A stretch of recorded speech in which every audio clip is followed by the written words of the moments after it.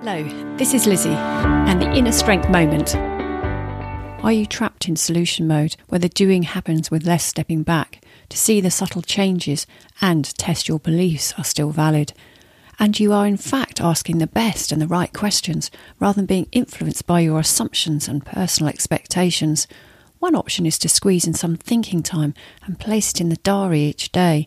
As Adam Grant might say, time for rethinking and unlearning. How are you giving yourself the opportunity for learning, unlearning and rethinking?